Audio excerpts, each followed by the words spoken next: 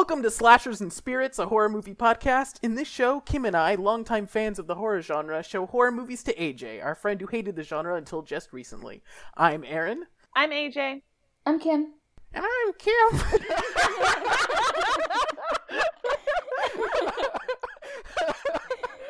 Leave it in. Leave it in.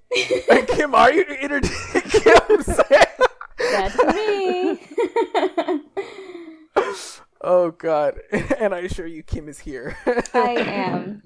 Wait, did you not hear me? Is that what happened? Oh, Yeah, you did not speak. No, yes, I did. I literally, it's going to be on my personal, like my audio.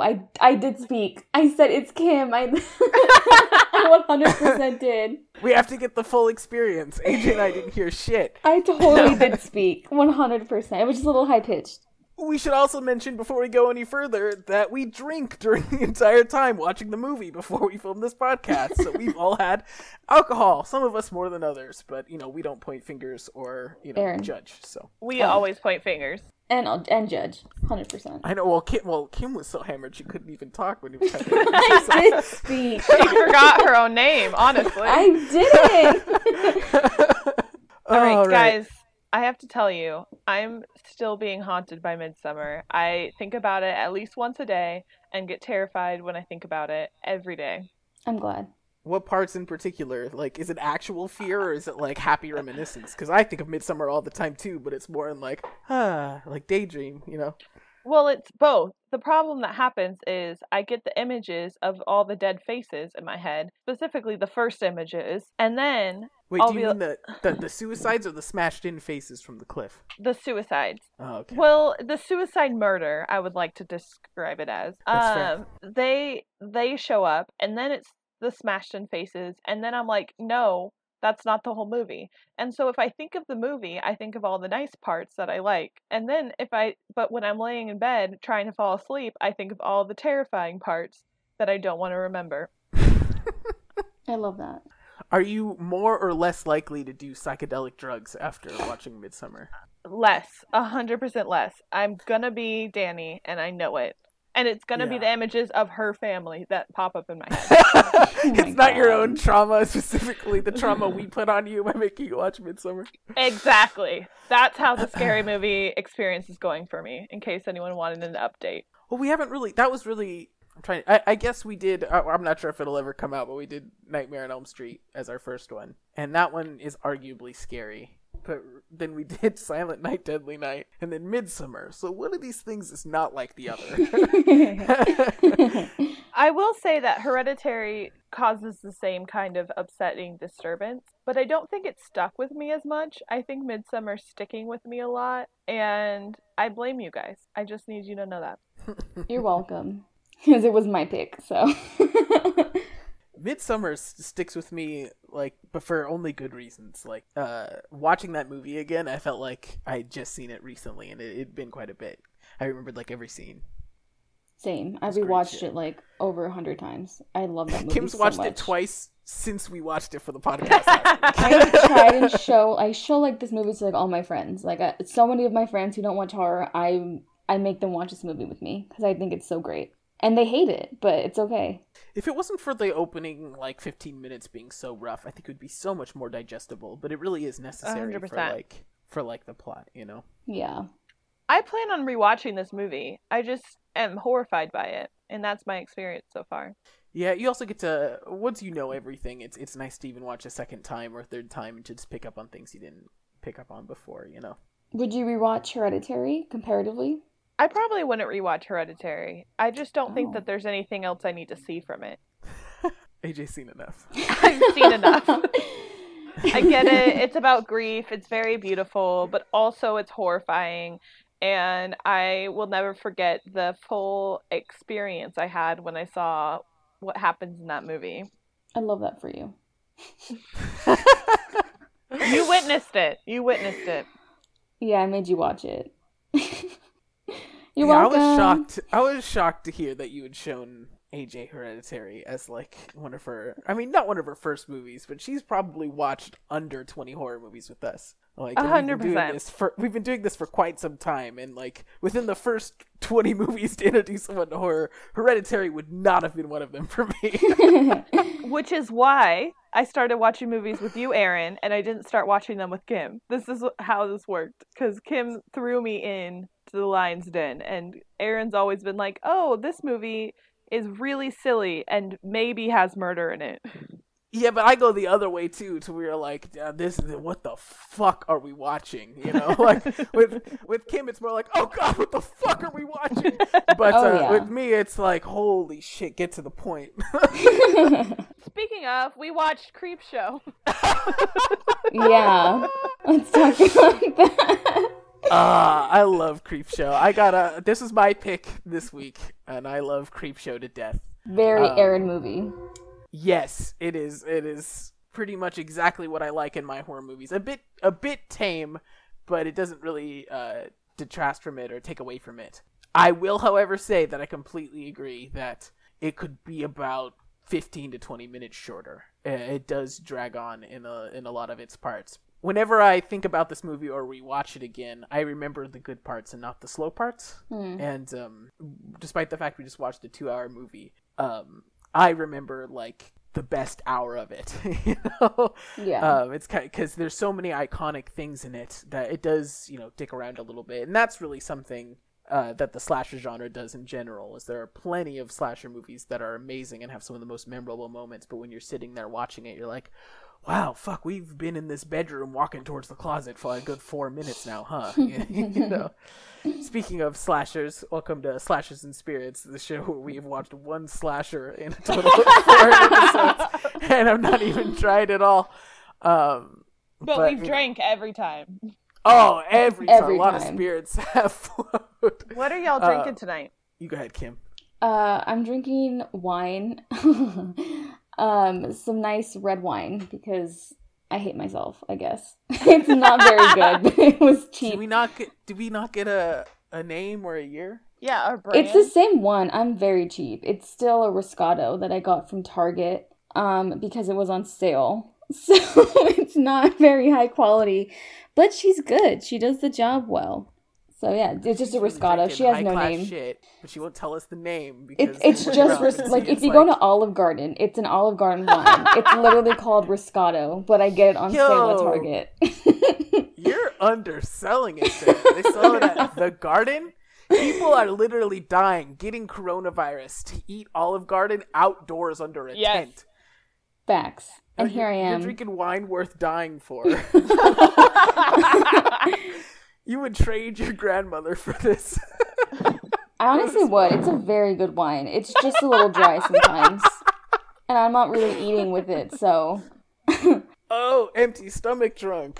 Yeah, I had a little bit of dinner, but I'm just, it kind of tastes like juice, but like really dry juice, if that makes sense. That sounds awful. That's just wine, though. That's just how wine tastes. That makes me want an alcoholic Capri Sun. Just get a little off topic, Oh. just thinking about alcohol. Like something you'd stab. Oh my god. Imagine that. I feel Anyway. like that's what like bagged wine is like. It is. It's really disgusting. Very sugary. Yo, imagine drinking a bag of wine with that little Capri Sun straw. It's like a fourth of the thickness of a normal straw. Oh, well, I guess God. they kind of do give you that for alcohol. You go and you get a Jack and Coke or a fucking gin and tonic at a concert. They're Yeah, gonna give it it's to you with true. those 2 little straws. And I always use them too. Every time. Yeah. At the same You time, have to yeah. use them. Both of them. Yeah, both of them. Yeah, no one talks about those really. It's just kind of an accepted thing. But I don't know, maybe, do you think they'd have the same magic if you had them in your house? No. Oh, definitely not. I'm too impatient. Really? Yeah, no. I'm just fantasizing about, leaving my apartment. Yeah. That would be doing crazy. most normal things that we'd be able to do in a normal fucking time. Well, I don't know. I would be watching Creepshow, pandemic or not. And drinking. All right. So we watched Aaron, Creepshow. What are you drinking? Oh, fuck. I'm drinking a $13 bottle of whiskey from Target. But I will give the full name here, unlike Kim, who's keeping it secret because she's drinking super special Olive Garden wine. But I'm drinking Glass Manor Blended Irish Whiskey. Wow. It's pretty fucking bad. But it was $13, and I was like, yo, give me that. All right, now I can continue. Before I was... I also have not shared what I was drinking. Fuck! Go ahead. I'm going to be quiet for a good while now. Okay, real fast. I'm drinking White Claws. That's all. It's simple. I've had 3 different flavors. I've had raspberry, black cherry, and grapefruit throughout this process. I went to Target just to buy White Claw and cookie dough for today, and that's my whole story. Thank you. What brand of cookie dough? Toll House, just nice and simple cookie dough. I've already eaten 2 pieces. I plan on being drunk and eating more later. I can't wait. We talking just like chocolate chip? Or... Yeah, just chocolate chip. Just the simplest cookie dough. I only eat chocolate chip cookies. Only? Like, as a rule? For the most part. Sometimes I'll get crazy and I'll have like a white chocolate macadamia nut. Oh my god. Wow. That's like going like 0 to 100 though. Like as base as it can be to like, we're going into niche stuff. Yeah, I'm picky. That's how I work. But yes, I eat chocolate chip cookies and no other kind for the most part. Oh shit. All right. Well, anyway, back to Creepshow, right? I'm not cutting anyone else off, right? No, you're good. You can go. Creepshow, by George A. Romero and Stephen King. Absolute freaking legends with makeup by Tom Savini. Really can't ask for much more. It's episodic, or quote-unquote episodic. I mean, more like segmented, where there's 5 different stories that get told via this comic book that is thrown away by an abusive father, which sounds really dark when you say it like that. But there are 5 main parts, so that this review could really only be broken down into like parts. But I guess we'll start by seeing what AJ thought of it, being the non-horror fan, what she thought of each part of Creepshow. I guess we'll start at the beginning at Father's Day. We'll go over them in depth. We'll go over them in depth later, but for now, well, let's get overall first, and then we'll go down into each one. My main concept of this movie is that this is a lot of ways I don't want to die, and that's my review. That's it. It will fit on the back of the box. I'll give you that. Well, I was thinking of making it simple. I mean, I feel like I liked this movie. It's got a lot going on, but for the most part, the consistency is that one marble cigarette tray thing, and the fact that I don't want to die in any of these ways. I mean, fair, absolutely. Let's go on to Kim's overall review of Creepshow. It was different. I remember seeing some of this movie. Well, okay. I watched Tales of the Crypt when I was younger. Like, I watched the TV show and I watched the movie.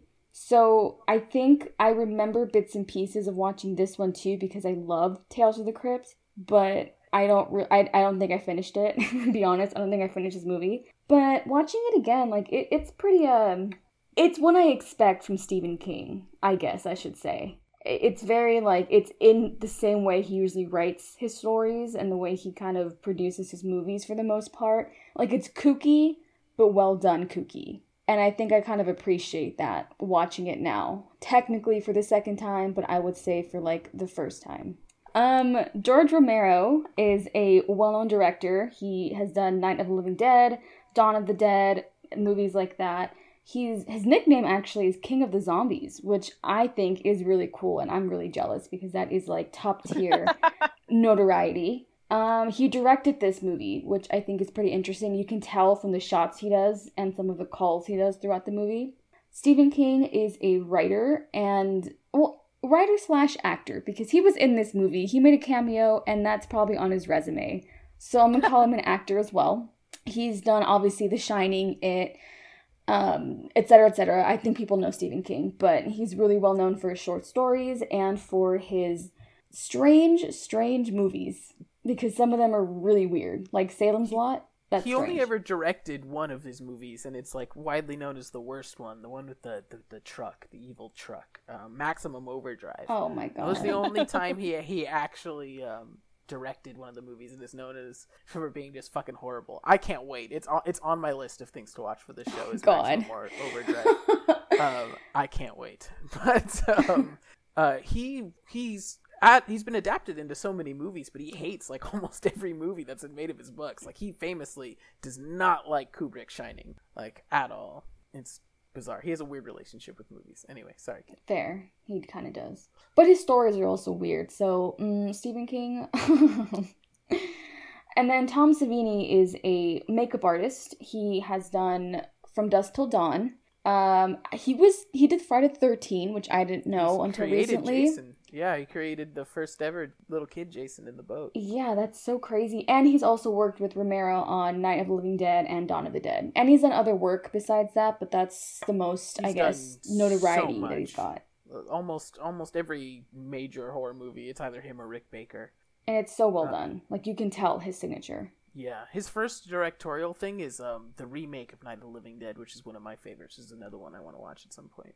Just great stuff. Tom Savini. It's really like a holy trinity of people. But yeah, he was a nom vet. He claims that a lot of his success in horror makeup is by seeing actual horrendous things happen. He was a photographer, so he had studied a lot of it too, way more than most people would, and that's what made him such a horrifying makeup artist. Was horrifying real life experience. And each of his movies, I think his style is kind of similar but different. Like Dusk Till Dawn versus Friday versus Night of the Living Dead. It's gory but also not really. They're very different, I would say, in the makeup wise. I think he has a lot of skill to have that much variety, I would say. Even bringing up his library to some degree, it shows the caliber he's worked with, because you're talking, Friday the 13th made with $12 at a summer camp on the East Coast, and then you're talking about From Dusk Till Dawn working with Clooney and Tarantino. Yeah, that's big. And it's big. Shit! Those are two ends of the spectrum there. But yeah, the holy trinity that put together this movie. And like I said, it was all based around a comic book, a fictional comic book, very Tales of the Crypt-esque, called Creepshow. And it opens with a kid reading it and his dad screaming at him for reading it, and they throw it in the trash can and the wind blows open the pages, and that's kind of where the movie takes place, is different pages of the comic being different stories. I don't need to talk about my review for this movie because it's pretty clear I love this fucking movie, but I will say it is too long, so I know that's probably one of the big complaints about it there, but I guess we should just, go into the individual things, right? So we'll start with Father's Day. I really don't want to go through all these super beat for beat, but most of them can be summed up pretty quick.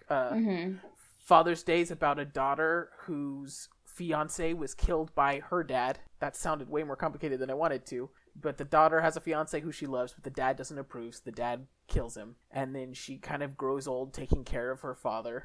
Father's a terrible person. She murders her father and then comes and visits his grave every Father's Day until he comes up as a zombie and kills all of them. It all is themed around him trying to get his Father's Day cake, and I guess I'll kind of leave it at that, and I guess let's start with AJ. This one feels the most serious of them all, which is wild because it also has the most, maybe not the most makeup, but, the second to most makeup of, creating a fully fictional character. And some of these get some dark concepts to them. But it seems so serious, and maybe it's just all this, family that's, weirdly classy family who's just very, drawn out and, posh. Maybe that's what it is. I liked Father's Day. I feel like it's pretty interesting of a story, and I think it's a good start of this film. The family's bizarre. It's full of all sorts of weird characters. The mom of the family's super rude, calling her daughter essentially a hog for eating. Basically what the family seems to do is get together, get hammered, and dance, just really happily, just dance. And I had said that I wish I could be happy, I wish I could be as happy as they are dancing as I was doing something I actually enjoy. I couldn't be doing my favorite thing and be as happy as those people were to get hammered and do some dances. I don't really have much notes on this one. I just put, wow, he really wants cake. And then I put why wouldn't you just buy him one from the store? That would have just solved the whole story if they could just you could. He's old. You could buy one and say you made it, and just pass it off as homemade. I'm just saying, this But- man did too much for cake, and cake is not even that good. And that's all I I think wrote. that misses the point, though. I think the point is that this man is, like, spoiled rotten, and so no matter what you give him, he won't be happy with, because they have the cake, they're making the cake, but he can't be patient for 5 seconds to wait for the cake, so he starts screaming at them, and he's always been, like, the loud, abrasive person, and that causes the daughter to finally snap. Yeah, The cake like is I get done. its entitlement. Yeah. The cake is complete. The cake is ready. The cake is 1,000% ready. It's literally like the fight, like they're putting the fucking Y at the end of Father's Day on this goddamn cake, and he's screaming, and he also screams, he's like, "Where's my cake?" And he does that for like the longest time, and after like minute 2 or 3 of him saying "Where's my cake," he starts adding, "Where's my cake? You dirty bitch." Yeah. It just gets really abrasive really fast. It's hilarious to me. I know it's terrible. It's like this poor girl, but throughout it I just can't help but laughing hearing the sentence "Where's my cake?" followed by "You dirty bitch."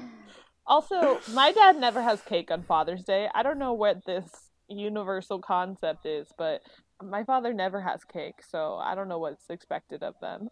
I don't think it's weird to have a cake, but it's certainly weird to expect one. Yeah, I mean, after exactly. killing her like boyfriend or fiance, I would say, why would you want cake? You just murdered the man I loved, and you still expect cake? Get your own cake. Make your own cake. Buy one. Order one. Like, Figure it out. this man was so pressed. And it, of course, ends in that wonderful shot of him having his... Shit, was it wife? Like, I'm think it's his daughter. I think that they're siblings because they call the other one aunt. Oh, okay. I think you're right. Yes. There's such an age difference, though, that it seems like it's their mother, right? Like, to some degree? Am I crazy? Well, I think it's the mother of the two kids, like the two younger people. But I think she's sisters with the one who murdered the dad. Oh, okay. So the big famous scene, probably one of the most iconic things of Creepshow, is the skeleton of the dead father holding the head cake and saying, "I got my cake," and it's the head of who I thought was, I guess, his wife until I really had to bring it up. But I guess her other sister, his other daughter. Is that am I? Yeah, that's correct? what I think think. so. Yeah. Yes, his other daughter. Which makes it darker, I will say. For sure. Yeah. The Go ahead, skeleton was well done, I'm gonna say. Makeup wise, he's pretty creepy. I liked it. That's probably the best part for me of this one. I thought he was really cool looking. His voice Yeah. is really creepy too. Yeah. I haven't looked into that at all, but there's a lot of voice modulation in this movie. I think there's like 3 different times where they use some kind of voice modulation on somebody, and it makes me almost think that this was like a new technology at the time, and that it was like impressive, so they're like, yeah, keep putting it in there. But he's got this horrible like effect on his voice that makes it really creepy, and he does look great. Yeah, absolutely agree. And then also throughout this one, it really starts to show off some of the cool colors that they play with. Mm-hmm. They try to make certain shots look like a comic book panel, so they'll light it in super unnatural ways. Like there's a lot of blue and red, like purple as well, that'll just dominate like a shot, and they'll give it a border, a creative border, like a comic book. There's a scene where somebody dies, and they're in the panel around them kind of is oozing with blood, and all the light goes red, and then when the final reveal happens at the end with the cake, it just is a dead-on shot of their face, and the comic book like rays come out of the back of their head, and they color it all crazy, and it's the aesthetic that draws me most into this movie, and it shows me that they kind of don't take themselves super seriously, and that's really what I enjoy in a horror movie. It's just not taking yourself too seriously and having fun with like your subject matter. I don't think it's the best one of the 5, but it sets the tone really well in my opinion. Agreed. Yeah, definitely does. If you don't like Father's Day, if it doesn't appeal to you, you're probably not gonna like Creepshow. Is that fair? I don't know. I think that Father's Day, like, it seemed the most serious. I think it connected with me the least. Maybe 5. Maybe the last one connected with me the least. But Father's Day was I wasn't as invested in it as I was invested with other ones. Okay, I would that's say fair. it's my 3rd favorite of the 5. I kind of liked it. It was simplistic enough. I think I kind of You said third? Yeah, if I had to rank it, it would be like my third favorite of the 5 segments. I'd say second or third for me. Yeah, I'd about agree. I might put it at 4. Okay, fair. That's interesting because I consider that one of the more, like, I consider that one of the more appealing ones, I guess. I feel like a lot of people would be bored with some of the other ones, so I'm really interested to hear what you think of other ones then. I was going to say that the next one, I think, is the one that disturbed me the most. Interesting. Okay. The Lonesome Death of Jordy Verrill is dark, I think. It's very creepy. At first, I didn't buy into it, and this is the one that Stephen King, like, stars in. Mm-hmm. At first I was like, what is happening? Like, there's just this guy and there's a meteor and like he touches it and that's gross, and he has these gross things on his fingers that he keeps sucking on, and like, what's up with this? But as it continues, I think it upsets me the most.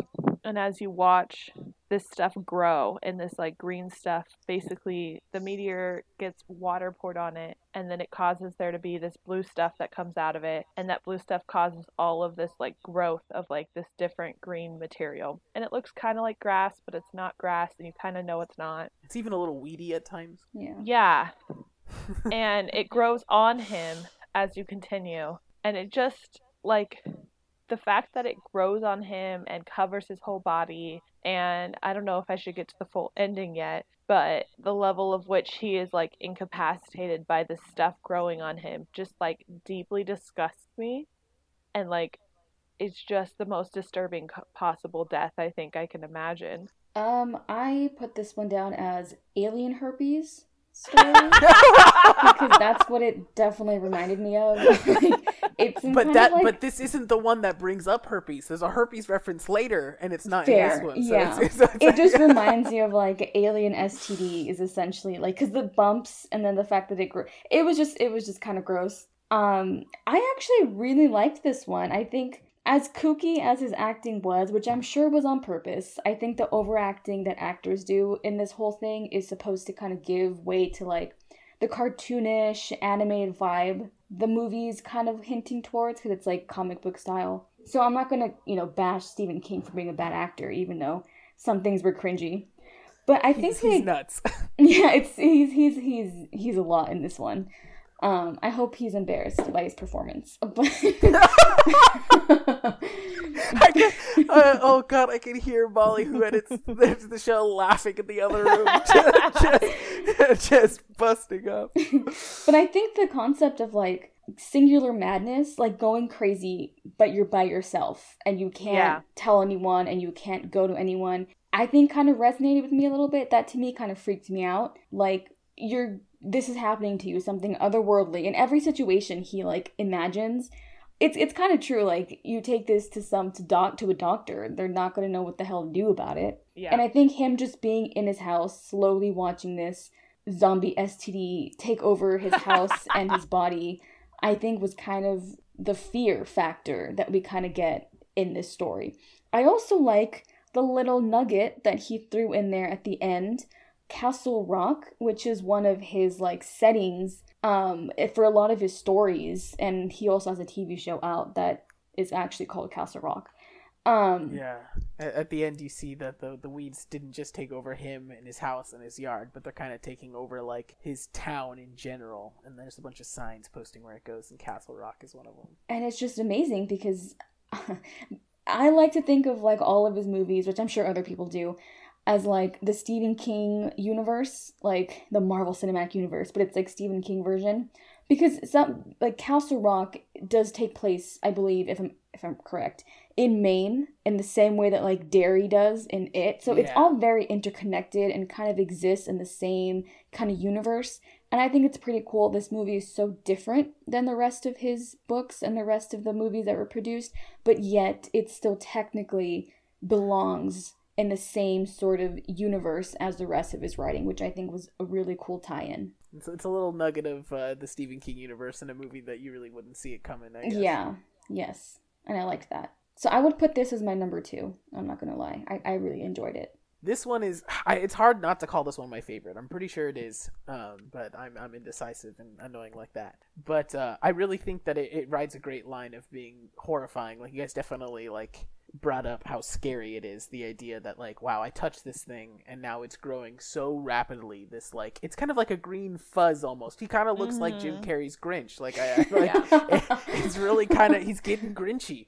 Like, this is the best way I can describe it. But it really is scary because there's nothing he can do and he's going to slowly die. And there's even the point where he realizes and he pounds that bottle of vodka because he's like, this is it. Like, I just might as well make it a bit easier to ride out. But it's also really fucking funny. At least I think so. When he first wipes the goo that he touched on the Meteor off his hand, he goes, Meteor Shit! It's gonna make me laugh, like, every time, and the overacting's so incredible. And also, the most cartoony, most goofy part of this movie art is when he thinks about selling it to the nearby college, and he's like, I won't go for any less than $200. Keep counting. And it's literally like a black and white cartoon with he's rubbing his hands together as he counts it. And then when it's growing on him later and he thinks about calling the doctor, they enter the office through the same office as the banker, except the door now says doctor instead of banker, and the banker's now the doctor. And not only does he say he needs to get his fingers amputated, but he's like, this is gonna hurt a lot, bud. Like, this is gonna hurt so much. It's just so goofy and so stupid. But I guess because I'm last, I'll kind of like talk about the ending. In an insane scene, he becomes so itchy by being surrounded by this Jim Carrey Grinch grass that he goes to jump into the bathtub in hopes of making it better. And the dead spirit of his father appears in smoke in the mirror and tells him that if he goes into the bathtub, that's what the plant wants. It wants him to get into water and he'll die. And he takes this information and goes, I'm a goner already, ain't I, Daddy? Like, I'm already dead, and I kind of realized that I'm not coming back from this. And it struck me before, but this time while watching it really struck me. I'm like, fuck, this is sad. Yeah. It's kind of crazy the way that the dad shows up. It's very comedic almost. He looks like, the talking mirror from Shrek almost as he appears. Now that's a good movie. No. Yeah. And then it really broke my heart. Did you guys feel similarly with that? Yeah, no, especially, and then you see him completely covered and he shoots himself to cut the final relief basically of this whole, whatever you want to call it. And it's just completely sad. Like, he's just stuck and there's no solutions and he has no other options at that point.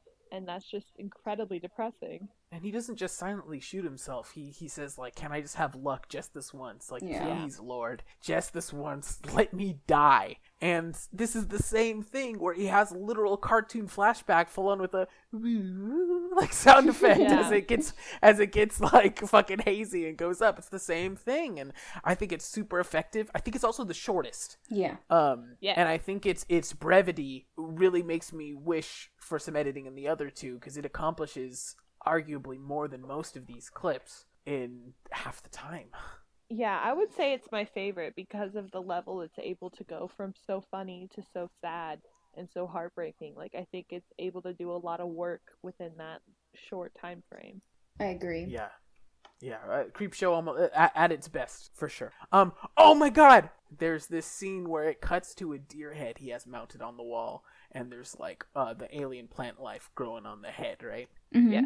A few years ago, I went to Yosemite with my family, and we stayed in this shitty little cabin, right? And in that cabin, they had a deer head like that. And the first day at the cabin, we're pointing at the deer head, and we're like, oh, that's weird, whatever. We're not used to having that kind of shit around. And my brother pets it, and my whole family's like, oh, dude, don't touch that. Come on. We literally have no clue where that's been. And then later, my sister got the flu, real bad, to the point where my sister practically didn't go to Yosemite because she was just in the bedroom of this Airbnb, sick the whole time. So we're driving home after being there for a week, and my sister's feeling better and stuff. And my brother just goes, I was so sure I got you sick by touching that deer. I touched the deer and it had some kind of virus. I didn't sleep the whole time we were there because I thought I gave you some kind of deer virus. So all I could think about with that deer was just, oh fuck, that deer's got the deer virus. That's what made Sarah ill. It was the alien herpes, I'm telling you. Alien herpes. Anyway, that can all be cut. It's just I made a note. Andrew in the cabin, tell deer stories. So there you go. I tell deer story. All right. Well, are we good with Jordy Verrill then?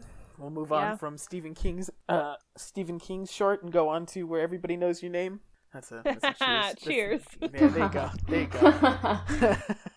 And that goes to Something to Tide You Over. Tide referring to to the ocean tide. This one is the story of a man who is played by Ted Danson, and he has the best hair on Earth. And because of that, On Earth? yeah, best hair on Earth. What about And Shrek because 2? of that, the dude. Oh, stop with this. Not Shrek 2. Have you seen his hair in Shrek 2? Molly called me out on a lie here that Egon Spengler has the best hair, but we'll go over that later. But Ted Danson is I can't remember the name of the Harry. other actor, and it's gonna kill Oh. me. I don't know the other actor. I was already on the IMDb earlier today. I didn't have to open a new tab. Leslie Nielsen. Yeah. Everyone knows Leslie Nielsen from something. He's been in just about everything. He's kind of like fuck. Now He's I a can't comedy remember another guy, isn't he? actor's Isn't name, he and in- We're stuck here. Isn't he? He wasn't. Oh, I know him from Scary Movie, so I think I'm a little. Yeah, Leslie Nielsen reminds me of Steve Martin in the way that Oh. they've Oh, both okay. had white hair since birth. In like Yes. I have never seen them without just like the whitest hair. But Leslie Nielsen's character is married, and Ted Danson is sleeping with his wife, and they're having an affair. And it seems that Leslie Nielsen's character is abusive, and he's awful, and they're like, listen, just, forget about this. Let's just move on, and we won't make you pay any alimony or anything. You get a free cut, that's fine. But this character is really driven in a sense where he is very protective of what he believes is his. It's really weird to say that, because it really is gross to be like, he won't lose any of his property, and it's his wife, but that's very much the way he talks about it. Yeah. But it feels awful to say. And he kidnaps his wife and Ted Danson and kills them essentially by burying them in sand up to their neck and waiting for the tide to come in. And that's all we'll say for now. Let's go around and say what we thought about this one overall, and then we'll bring up the ending and talk about it. I liked it. I feel like it's the longest of them all, but I was pretty invested in it. I thought that it was an interesting story in completion. Like, I thought that there was parts of it where I was like, wow, he really had to measure out how big that guy was to bury him up to his head. Like, he had to think this shit through. But at the same time, like, it was actually, like, very interesting. Kim, do you want to go for it? All right. I called this one Death by Hole. To be more specific, a sand hole. Because Okay, That's but- better. That's okay, better. but- Let's call it that one. No, Let's- I like let's Death go by with the Hole. Anytime the word hole is used, more Okay. words to narrow it down only help. But that Just- guy, that guy only died because he slept with his wife, so he died because of the hole.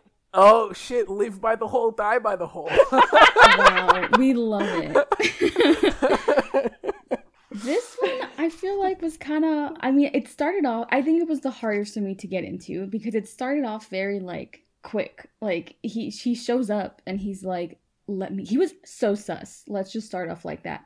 Like, let me in or something bad's gonna happen. And I was like, I don't even know what your name is. Like, what is going on? Also, Harry, Ted Danson with the hair guy. I'm sorry. The hair. He just, low-key, he kind of, not he deserved it, but, like, he kind of did. He was a cheater. But, like, he full-on did nothing to try and save himself. Like, No. sir, you could have jumped out of the car. You could have found a way to call the police.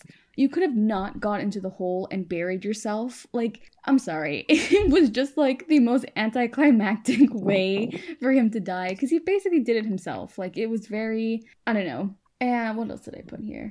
It was just a lot. It's probably like my fourth favorite, to be honest. It took me a while to really get into it. I think my favorite thing about this one was the ending. More so the zombies and how the makeup looked. I go thought into it was the ending. You go ahead. You lead us into the ending. well, the corpses, or I guess they're zombies, right? The zombies of Harry and Becky, which are the two characters that Richard, that's his name in the movie, Richard Yes. kills. Again, death by hole. He buries them, or he makes them bury themselves, and they basically die because of the water. They drown. Their zombified bodies come back and go grab Richard, take him to the beach, and give him a taste of his own medicine. They bury him again. And it's implied that he drowns, even though his last words are, "I can hold my breath for a long time. Sir, please." And it's implied that he also drowns, because there's no way you can get out of that. But yeah, also, I think the biggest, like, variant in this is, like, how did Richard find a beach that was empty during that time? He owns it all. Yeah, he owned it all. Oh, because I was like, in California, man, the beaches are always packed day and night. Like, how do you find a beach that not one single lifeguard or one single person is there? Well, Makes sense. I also assumed that it was in the east side of the country, and I feel like when it's cold out, people aren't at the beach, versus in California, everyone's always at the beach because it's never that cold. Even when there's, maybe a virus going around. Yeah. On the shade. Well, that's the thing, is if they can get in some fucking shade, they may be dying, so. Yeah, it was just a lot. Like, it's an interesting concept, but I do think this one kind of... It started off really quick, that for me it was kind of hard to really understand what was going on. The death was interesting. The lighting was really cool in this one. I think you mentioned, like, the use of, like, red lighting, red and blues. I think to me it was the most beautiful. Like, the light coloration. The final shot when he's underwater and it turns back into a comic frame. Yeah. And his beautiful hair is floating. The water also becomes like a red-blue color, which I'm not quite sure if the color is only supposed to be there to mimic comic book style-esque like visuals, or if the colors mean something, because sometimes colors do represent like emotions or death or whatever. But either way, that's the one thing I really liked about this one. I think the color usage was really great. I couldn't agree more. It's interesting that you guys rated this one a bit lower than I thought. This might be my favorite. I think it's my second favorite. I really like the intro. I like that it's quick. I feel like a lot of this movie really like tells you exactly what's going on all the time. Yeah. And I like that this one was kind of like the way they told you that they were cheating is being like, hey, listen, you don't have to pay alimony or anything. And then when he has the tape recorder of the wife crying show that he has her, he puts it on 2 wine glasses that were left out clearly from like the night before. And I just think that was such a good way of just like setting the scene to some degree very visually. And there's nothing wrong with explaining exactly what's going on, but I think Creepshow goes a little overboard on that in some points where it's like, all right, I get it, dude, like we're fine. I kind of like that it was quick like that. I think being buried like that is really terrifying, and I almost to some degree think the zombies make it better and also kind of ruin it. Like, if it weren't for the zombies and it was cut a lot shorter, it's a really horrifying tale of somebody killing and getting away with it in a very easy way. Also, they make some kind of reference where he's like, oh, I call my house, I don't remember it, but it's like the comfy place, and I call this the comfy beach because I own it.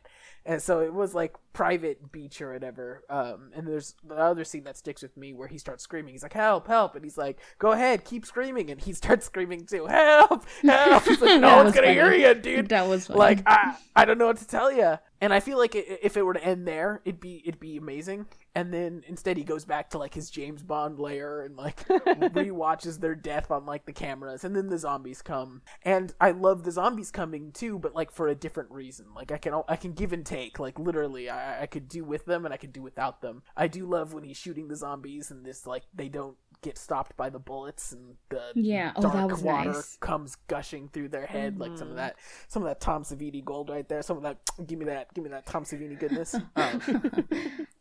So I really love this one. I think Jordy Verrill has to take it. This whole time I've been kind of like back and forth on if I like this one more or the Jordy Verrill one, but I think Jordy's got to take it just for being so iconic, and this one's like a close second in my opinion. AJ, do you want to lead us into or AJ or Kim? AJ can go first. The crate. Oh, great. So this one is all about how much this man hates his wife. That's the basic concept. The crate. It's called The Crate. But it's about... It's about the Billy. It's about Billy and how much her husband hates her. Because you start out and you watch them at this party, and it's like this weird posh party, and she's just like loud and obnoxious, and everyone hates her, and you can tell. And then he like... This part is probably the part that like sticks out the most to me, and I was like shocked when I saw it. I was hoping it was honestly true. but it wasn't. But he straight up shoots her in the middle of this party, and then you have everyone else clap because everyone hates this woman so much. And then it turns out that he just fantasized about it, and then she doesn't die. And that happens another time where he chokes her out. Now, at the same time, there's a whole other storyline about this crate where there's this like weird like gorilla-like monster in it, and it's from the 1800s, and this janitor finds it and they open it, and then the janitor gets eaten alive, and this other professor stands there and watches it and is like horrified, and then he tells somebody else, and then that person gets eaten alive, and he's like more horrified, and so he goes to his best friend's house. His best friend is the husband that hates his wife, and so his best friend like takes it on himself to like clean up the mess, and then like tells his wife to come there so he can kill her. And that's basically the whole concept. Now, I rated this one the third favorite. I actually kind of like it. It's pretty good. It's also just about him murdering his wife. Yeah, this one's my probably fourth favorite. I would be way higher for me if it wasn't so long. I feel like this one's the longest. I feel like there's so many scenes of them just like pushing the box back under the stairs or whatnot. Yeah. A lot of it could be continued, and he straight up mops the bloody floor to get rid of the evidence for like feels like 10 minutes. Yeah, I feel like it's great, but I feel like it could be on fast forward a little bit. But the effects are good. I love it. Actually, you actually get some blood. There's not a lot of blood in this whole movie, so we get a lot of cool blood, and they really make you hate his wife, Billy. She's really just the worst, and it's great to watch her get eaten at the end. There's some catharsis in it. I think there's some really good acting in it too. They're entertaining to watch while they're doing something when they're not just panting and crouching and actually doing something. They're quite entertaining. Wow. I like, this was my least favorite of all of them. I put this one as number 5. I think I'm 4, you're 5, we're not too far off. Yeah, it just like, it was the length and also the fact there were 2 subplots kind of going on that I just was like, it connected in the end, and I don't want to hash on it too much because there are some promising things in it. It was just really hard for me to like keep interest. Like like you said, there's a lot of drag to it. There's a lot of like excessive scenes that didn't have to be there, shots that didn't have to be there. And the whole time I was like, where's this going? Is he gonna kill this bitch or not? Like, is this thing gonna like eat some, like, the creature is probably the highlight, I want to say. I think he gave me very much like Wolfman vibes, but he really wasn't visible or present for a lot of it. He was more like alluded to it. Fun fact, actually, Savini talked to I believe he was the special effects guy from The Thing to help design the Wolfman creature in this particular story, which I think gives credit. No, Rob Botton, or Boughton, I hope I'm pronouncing that correctly. He did some of the effects on The Thing. He wasn't like the only one, but he's definitely the one that Savini talked to kind of help design a creature that kind of embodied the same kind of creature-esque look that they had on The Thing, which to me, I think kind of makes me like the creature more and wish there was more of him present, because he kind of is like, for the most part, the horror monster in this story. But the most disturbing, I think, is the milk cocktail that this bitch Billy makes. I was gonna say that. Fuck? She deserved to die the minute she poured the milk and whiskey into the same thing. That sealed her fate. Literally, who the fuck puts milk, whole milk, I want to say, it looked like whole milk. It could have been skim. It doesn't matter. It's disgusting. Doesn't matter. And puts just a shit ton of alcohol and drives with it. Like, she takes it in a cup and she puts it in her car and she drinks it. Who does that? She literally drinks while driving. But like, just milk and then alcohol. Driving. Like, do you not have soda? Like, I'm just confused as to why this was a good idea. Or juice. Yeah, something that's not dairy. Or drink it straight, you know? You don't need to do dairy. Have mixers, you bitch. At first, I was like, this girl is weird because she's just drinking milk by itself. Like, who just gets a glass and just drinks straight up milk with nothing else? But then she puts alcohol in it. And I'm like, oh, hell no. This is some fucked up shit. That was the most disturbing. The gore was pretty good. I liked the gore a lot. But the milk cocktail really stuck to me, and I fucking hated it. And it was in one shot, but I hated it. And it was disgusting. And I'm bothered by it. That's why it's number 5. Who the fuck idea was it to make a milk cocktail? when the student gets killed and he gets his neck bitten and his face slashed. It's actually a pretty damn good effect, and it's pretty guttural for Creepshow, not for Tom Savini. For Tom Savini, that's like, whatever. But for Creepshow, they hadn't really shown a lot like that, so it was nice to get some variety in that way as well. And then, despite what we might think of this segment, I believe, I'm like 90% sure, the monster's called Fluffy. Oh, like I love that. It's just been named Fluffy. Like, they sell Fluffy masks, Fluffy buff, and while the crate might not be perfect, everyone loves Fluffy. Fluffy's great. He's very cute. I wanted to see more of him. No. What? Hey, no. This is our second. No, like cute like a dog. He's an animal. That's what you I was guys. Just thinking. Cute like a pet. Like, he was very adorable. He was very cute. Okay, so you didn't fuck the see animal. his lower half. No, so he's a dog. I meant like a pet. Like, he's a very cute like creature. If he stood up out of that box, you might be saying something different. That's exactly. No, I watched The Wolf Man, and no, thank you. I'm not. What about The Shape of Water? How did that affect you at all? No. Oh my god, that movie was. He's a fish. The whole time I was like, what the fuck? He's a fish. You couldn't give him a human face at least? He's a whole ass fish.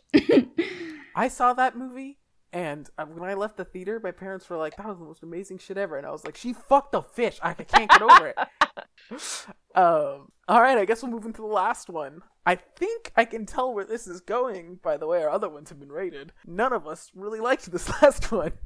Is that just fair? So gross. It's so gross, and it's not scary. It's just upsetting, and I don't like it. The last one is a germaphobe billionaire who treats people like shit, has a bunch of cockroaches get into his apartment and kill him. And that's it. Like, that's as concise as I can get it and have it. That's it. He's kind of funny. He's pretty funny. He says fuck a lot, which is wild. A lot of fucks. But he can be pretty savage, but the rest of it just sucks because it's just staring at cockroaches, and like, no one wants to do that. It's not fun. Yeah, it's a lot of dead cockroaches primarily. Kim seemed particularly mortified. Kim could watch like a baby in a movie enter a wood chipper and she'd giggle, but then she saw those cockroaches and she was like, fuck! That's honestly why this one is my favorite. Oh my god! Yeah, because it takes a lot to make me cringe. Like, I love gore. Like, I can watch gore all day. You name the movie, top 10 gory movies, I've watched it. I love it. Did not bat an eye. It takes a lot to make me disgusted and make me really wince and look away from the screen. And this one didn't. I dislike, and it's a personal thing. I really, really dislike bugs. And I'm kind of a germaphobe too. So every time those little roaches showed up, I had to like look away. It disgusted me. Like, it made me want to throw up because I hate, of all the insects, I hate cockroaches the most. So this was like a personal attack. George Romero, I'm personally victimized in this particular part. But I think I was really impressed that it made me look away, and I haven't done that in literally ever. I think every horror movie I've seen, I've only like looked away in a couple. I was surprised that it really got me that bad, which is why it's my favorite. I like that it's scary. I like that it freaked me out. I like to be freaked out. I had to cover the whole screen when that ending scene with them coming out of him. I had to fully like just cover my screen with my hand and not look at it because I couldn't handle it. And that to me is beautiful. I did not see that coming as your favorite, but I respect it. Yeah, that's the shock of the season. This one might be shorter than Jordi Verrill, huh? Yeah. It's kind of like the last little cherry on top, and I really think if by the time Billy in the last one drives over to be eaten by Fluffy, that one was airing, this movie would flow way better. That's fair. You know, but yeah, this one's just kind of, there's not a lot. I feel like there's not a lot to say about this one other than it's disgusting. It's just kind of the least. For me, it's the least interesting, but I can totally see its merit based off of it being disgusting. And there's not CG in this. This is real. those are real cockroaches. Oh god. Yeah, they were alive the whole time. And some of them were big. There was like a giant one. I didn't need to know that those weren't fake. I didn't need to. I'm sure some of them were fake when they're like piled, like some of the lower ones were fake, but still, most of them were real. I think it's such a basic fear too. Like, I think you know, you have like outlandish ones like aliens, the wolf creature, but this is something that like roaches are definitely a thing. People's houses have been like run down by cockroaches all the time. And one of my biggest fears is like bugs harvesting in my body. Oh. And I hate the feel. Like, yours? Yeah, and my, of course, in my body. Like, I don't like the idea that like all those bugs were just inside of him and then they just burst out. That to me is one of the most disgusting images, and I hate it. But also it's so simple, and I like that. It's short, it's simple, it's a concept that's not very like outlandish. It's very like in reality. It's a 10 out of 10 for me. I loved it. And I think since his character was like one of the worst, I think it was supposed to make you feel like, oh, I'm glad that he's dead. But I couldn't enjoy his death because the roaches disgusted me. And that's kind of like a cruelty that I like that this movie does to me. Like, it won't even let me enjoy it. And I love that. A little masochistic, I know. But I don't know. I just really, really liked it. That's great. I love the diversity in our like picks. You know, I've always said like one of the main reasons for having this cast of people specifically is Kim and I are probably equally into and interested in horror movies, but our opinions are on opposite sides of the spectrum, which is why I'm surprised Kim's been as nice about Creepshow as she has been, because I really thought it was so far onto my end of the spectrum that it would repel Kim's end of the spectrum. But yeah, no, that's interesting to have such different, because like literally your favorite's my least favorite. I like the jukebox that it's in this one because the comics are from the 50s, and I'm not sure if it was intentional or not, but it kind of, I think it almost acts like a homage to like the comics itself. I mean, the whole thing is obviously like almost like a love letter to these comics that Romero and Stephen King loved, which I think is kind of why I appreciate it, because it shows their love for horror comics. And I think that's kind of like that's beautiful. Aww. It's what inspired them. That's what they were into as kids. That made The Shining possible. Yeah, that's that pretty made cool. The modern day zombie possible, was them reading shit like this in comics. And I couldn't agree more that it's I think overall it's just fun. The way I had phrased it at one point is, this is the kind of movie when you were like 12, played on Halloween, and you watched it. It's a 2-hour movie, but it was like 6 hours with all the ad between it. But you sat and watched that like the whole time, or at least I did. You know, it's the perfect Halloween movie. It's just fun. But we've also narrowed down, Molly and I have narrowed down my taste in movies to shit you would show a 12-year-old. That's probably a little too much to show a 12-year-old. But I mean, yeah. But it's like riding that line, and I couldn't explain Creepshow better than that. I feel like that's exactly what I'd put it as. So we'll go into something we need to discuss with every movie. I'm not sure how relevant it'll be right now. But the Kim thirst segment. Kim is commonly attracted to characters horrible that she should people. not be attracted to at all. If your Mount Rushmore of celebrities you would fuck includes Freddy Krueger and Lord Voldemort. Yeah, Michael. Don't forget Michael. And Michael Myers. I can't really think of the fourth right now. I'm assuming, I don't know, Beetlejuice. Oh my god. No? Oh my god. Beetlejuice? No, he's not really horror. He wasn't evil enough. I'm not. Oh, he's not horror. He's not that she wouldn't fuck him. Just that he's not horrible enough. No, I wouldn't. Not him. I don't know. Beetlejuice, it's too wholesome for me.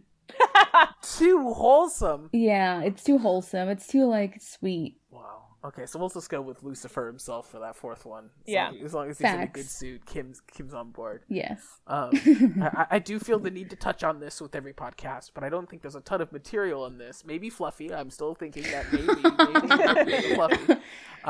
Leslie Nielsen gets in the shower and has a pretty nude scene there.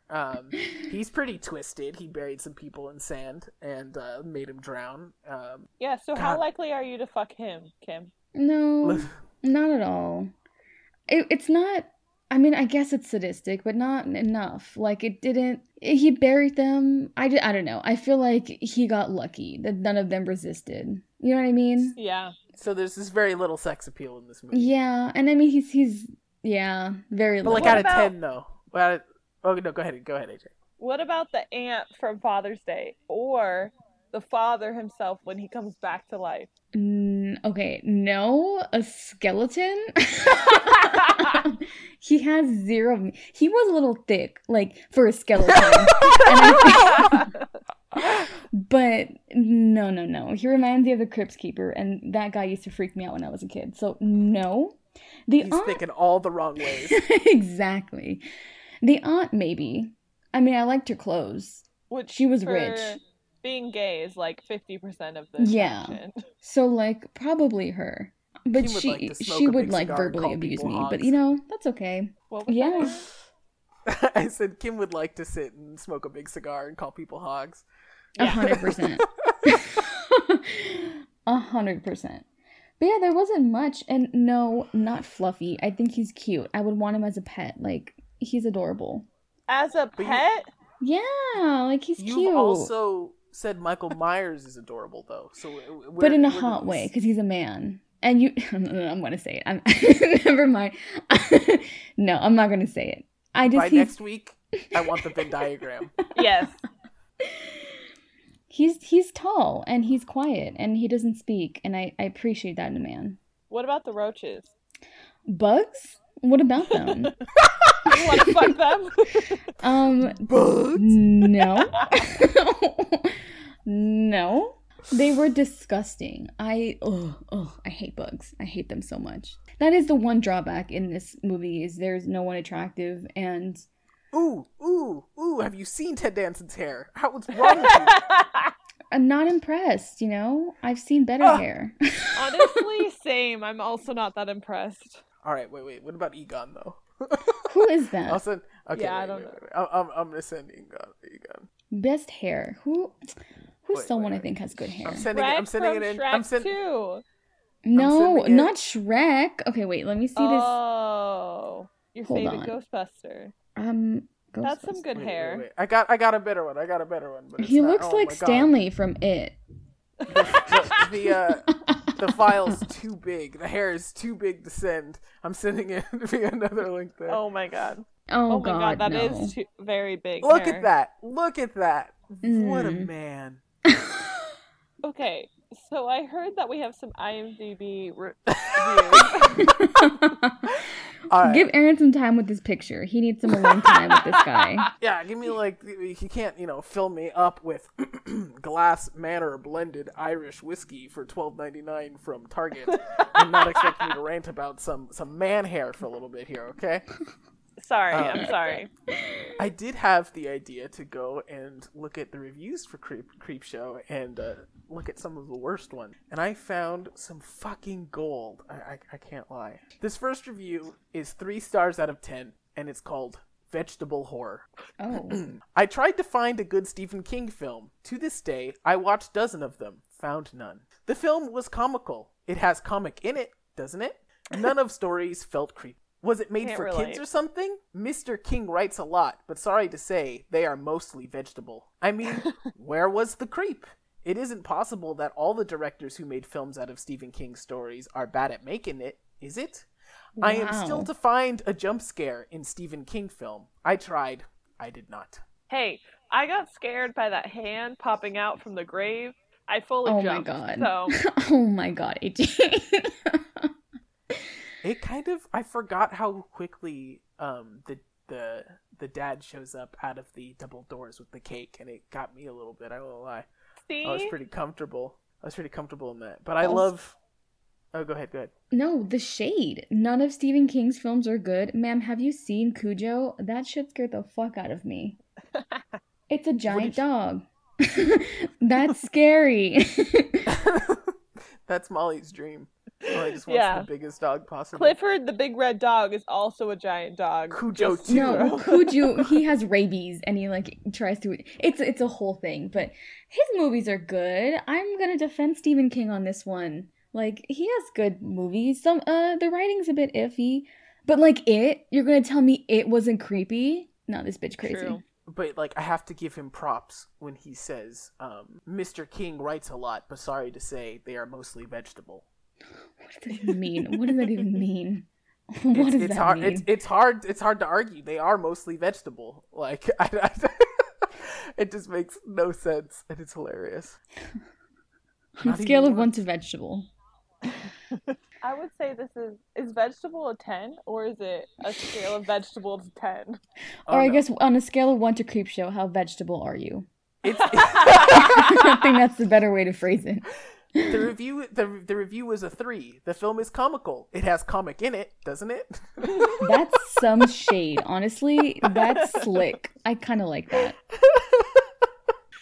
I love it. I can't wait to look up the lowest reviews for a horror movie, because this movie's not perfect, but it's certainly not a 3. You know, no. I kind of get the negative reviews, because when you told me about this movie and I kind of looked it up and I saw King and Romero, I thought this was going to be very different. I had different expectations, so I can see the disappointment, but I'm not disappointed, if that makes sense. Like, it's not bad, it's just different. It's a whole different spin on their usual movies. So I can get people being disappointed and rating it low, but at the same time, it's not bad in and of itself if you just look at it as a piece of work and not tie it completely into like the directors and King. I agree. This movie is far from perfect. I think it's goofy. It's certainly clunky in some areas, but overall, it makes me happy. It's just it's fun, and I think that's kind of what I want most, is just fun horror movies. But again, that's just my preference, you know.